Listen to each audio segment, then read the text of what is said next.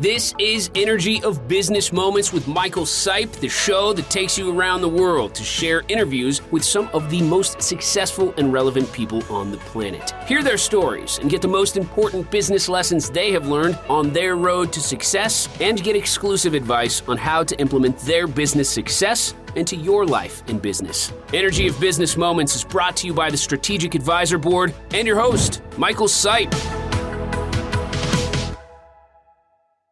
Hey everyone, welcome to the Strategic Advisor Board Energy of Business Moments podcast. I'm your host, Michael Sipe, and today I've got on the show with me Will Macomber of 7Aware. He is an angel investor and longtime entrepreneur investor. He's been in the investment space for quite a few years. Will, welcome to the show. Yeah, thanks, Mike. Thanks for having me. Sure.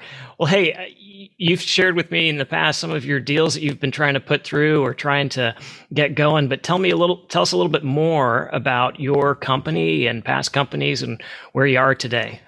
Yeah, sure. So, the company that we're going to talk about today is called 7Aware LLC, and it's a software as a service company publishing software for community banks. But maybe to just give some context to that, I've been investing for over 20 years, basically since I received my MBA at UCLA. I ended up with one of my classmates helping fund a company that developed large-scale seawater desalination facilities, and that led to an exit that has sort of allowed me to do what I'm doing now. I gained a lot of experience during that time period, and I took that experience and basically have been investing into individual companies where I can hopefully add some value. And that's sort of been the last few years. And ultimately that wealth of experience and investing program has resulted in me finding an idea that not only needed some money, but needed some time from an executive, let's say, and that is what I have done. I'm now a co-founder of this software as a service company, and we are bringing to market a software we think is needed in this community lending space. Hey, that's great. So tell us a little bit more about that software as a service. What's unique about it that you are so enthusiastic about it? Yeah, well, the thing that I put together through some of the deals I was doing prior to starting this company was I found, and I don't have any software experience per se, but I found basically over the last 10 or so years, a couple of things have happened in the industry. One is that, or in the world, for example, there's been a massive investment in cloud computing, and ultimately, what that's done is driven down a cost that would otherwise be burdensome to an entrepreneurial company like us, where, 10, 15, 20 years ago, you'd have racks of servers and literally hardware that would have to be on your balance sheet to be able to stand up a company like this. And now you can rent that. And so that massive investment has created an opportunity for us to scale and not have those lumpy costs associated with it, including, there's software that goes into that, right? The running of all that stuff, can be just outsourced. And that is really, really dynamic in terms of providing us an opportunity. The second piece is the coding aspect of software. I didn't realize this, but before I got started, but in a project I was working on prior, I had a team of coders in India that building software for me that I was literally designing out of my, not just myself, but we had an idea and we were trying to make it a reality. And being in touch with the coding community and finding out how to sort of prosecute a software program, I realized that there is such an abundance of talent out there that is really relatively inexpensive. If you have a good idea, a clear idea, a focused idea, and you want to bring it to reality, that can happen. There's so effectively, I look at this and say, I can bring a world-class solution to a problem that might be relatively small, that you wouldn't have thought, oh, we could just bring something that is just, top drawer to that solution. So sort of putting those two pieces together, I was working on a project and ran into a gentleman that came to me and said, what you were working on, I would really like to be able to do for my industry space. And that basically was the connection with that, which is this community lending space that is we're attacking, let's say. We said, listen, there's a problem in this space. It's sort of a underserved from a technology stack. Like the banks that we're going to be providing the software for, they don't have the technology stack to do what can be done. And obviously we think that technology can be built at a pretty cost-effective way so that you can bring that technology in an affordable way to these banks. And so we are now sort of doing that. And the concept, I guess, the business concept to bring it full circle is like, how are we adding value? Well, the value add is low-cost software that really is world-class to a very focused and specific problem that just hasn't had a lot of attention because, it's not, let's say, what most venture capitalists, if I were to use an example, would go and fund because it's not large enough. It doesn't scale to the size that would get venture dollars excited. But if two entrepreneurs can, with a very low cost structure, go and bring this to fruition, then if you have a low cost structure, you can make venture returns and have a growth potential that any venture capitalist would be excited for. But just, it doesn't usually fit the right blueprint. And that of course is why I think I'm able to add value. It's like I'm able to see value add where others either structurally can't, like they could see the value, but they just can't afford it, or maybe they don't have the insight to see the value. Yeah. Well, that's great, Will, because what you're seeing, of course, is an opportunity, an underserved area, an opportunity to bring something like technology in a specific way at a cost that allows for scaling. So that's wonderful. And as a venture capitalist yourself, having that opportunity is pretty powerful. One of the things that I like to teach in leadership is the energy that we bring to our business. They're different kinds. We fluctuate throughout the day with them. But one of the higher ones is a level 5 out of 7. So 7 being the top, 1 being the lowest. And level 5 is sort of this collaborative enthusiasm where it's not selfish. It's one of like, hey, as a team, if we team together, we win. And then level 6 is we always win, or there's always opportunity. So what I love hearing about you and your business there and seeing that opportunity is you see an opportunity for a mutual win. We're a business to business model. So we are actually providing a win-win for the bank, the lender. The lender is always looking many different models. Actually, we will serve different models for this program, but the lender is looking to basically efficiently originate loans, and it takes a lot. We're dealing in the SBA 7A space, hence our name 7A Ware. So that gives you a little sense of what we're doing. Cool. Software for the 7A space, and this is a small space necessarily because I say necessarily it's a small space from many perspectives, which gives us an opportunity. People look at it as small, and for us though it's large. But the banks, the lenders that are in this space are the ones that we think we're sort of giving the win-win for, right? We're giving them an opportunity to get a technology stack that they can utilize to originate loans more efficiently. Yeah, great. So share with us a little bit about what you think might be a high point for you from an energy perspective, either currently or a past experience.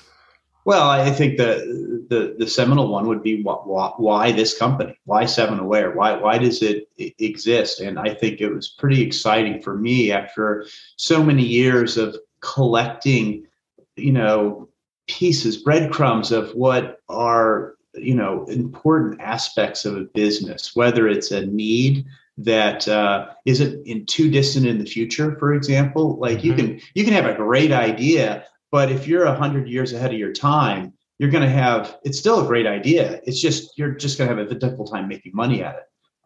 So finding a great idea where you can make money. And so you're providing value to people that are willing to pay for it, as opposed to, I think a lot of people provide a lot of value, but they're not necessarily in a market where people want to pay for that value.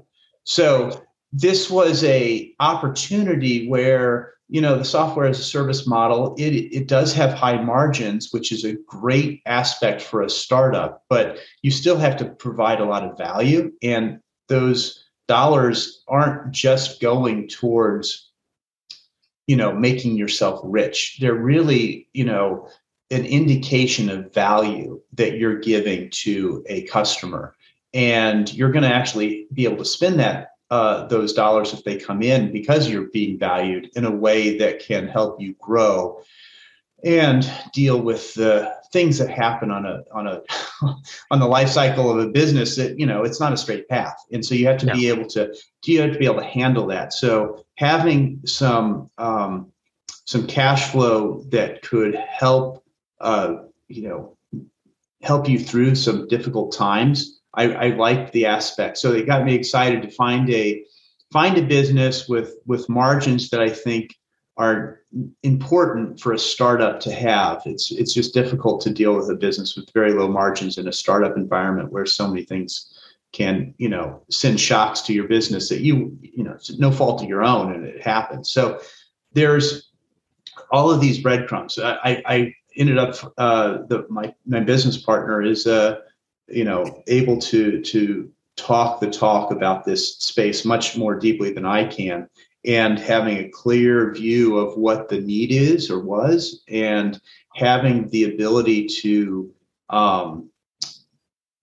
verbalize that to me in a way that gave me confidence to partner with him. That I think those finding partners that have a clear vision, and then also that you can trust, right? I mean, you have to be able to have at the end of the day, all business transactions come down to trust, and you have to, trust people. And that doesn't, after you've been bitten a few times, that doesn't come easily. So does not. Finding an ability to trust somebody, an ability to have a clear vision, got me excited to add, like I said at the beginning, this concept of like, well, we got a vision, there's trust, then we have a way to provide technology to some place or these businesses that don't have a good technology stack.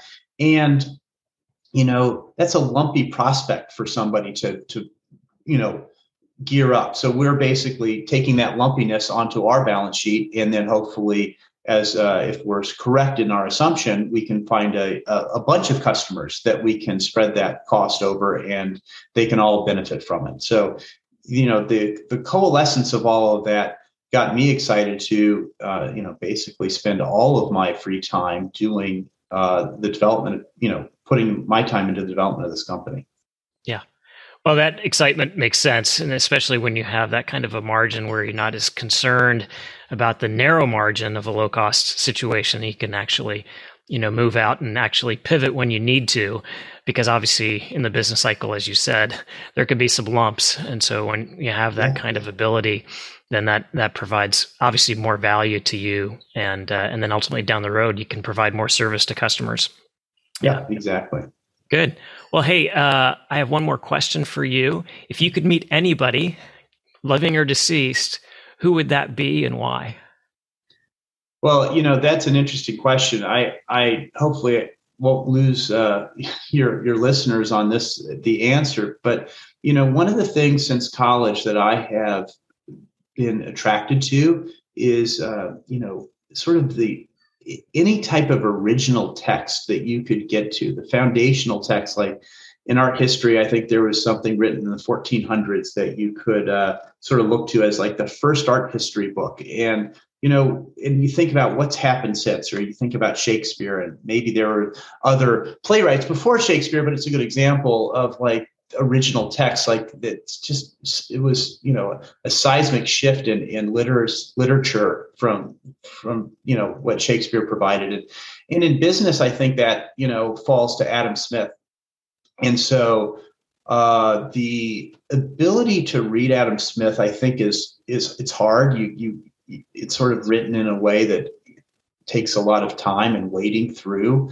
But I feel like The Wealth of Nations is something that was really interesting to me and is still relevant. And I think if I could have anybody to talk to, I'd be very interested in talking to him about how he came up with his lectures that were effectively the text of, Wealth of Nations. And I think given where we are today and just the global environment of business and seeing, the changes in the dynamic of business worldwide, I think there is a lot to be gained from probably his insight that he had that then. I don't think it's gone out of style, or it's gone, in a place where, we're 15 iterations beyond, and therefore it's not that important anymore. I actually think it's pretty relevant. So that would be somebody I would be very interested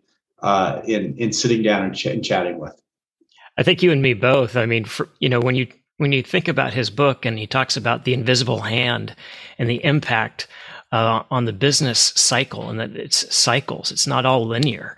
That kind of discussion point is still very relevant today. And so those older texts can have a lot of very good information that's still relevant today, because it's a concept or idea that never dies. So I think that's a great point to bring him up and be a good person to talk to, for sure. Yeah. Well, hey, Will, thank you for being on the show today. I appreciate it very much, taking your time out for that. How can people get a hold of you if they are interested, and how about your website? Well, yeah, www.7aware.com is up. You can see what we're up to as we grow. We're still a nascent business, so we are in the stages prior to revenue, and that makes it exciting, right? You can follow us as we grow, but ultimately that's the place to come to find out about who we are, what we're up to. Awesome. Well, great. Well, thanks again, Will, and we'll see you again in the near future. Appreciate you being on the show. All right. Thank you. Bye. Bye. Thanks for listening to Energy of Business Moments with your host, Michael Sipe.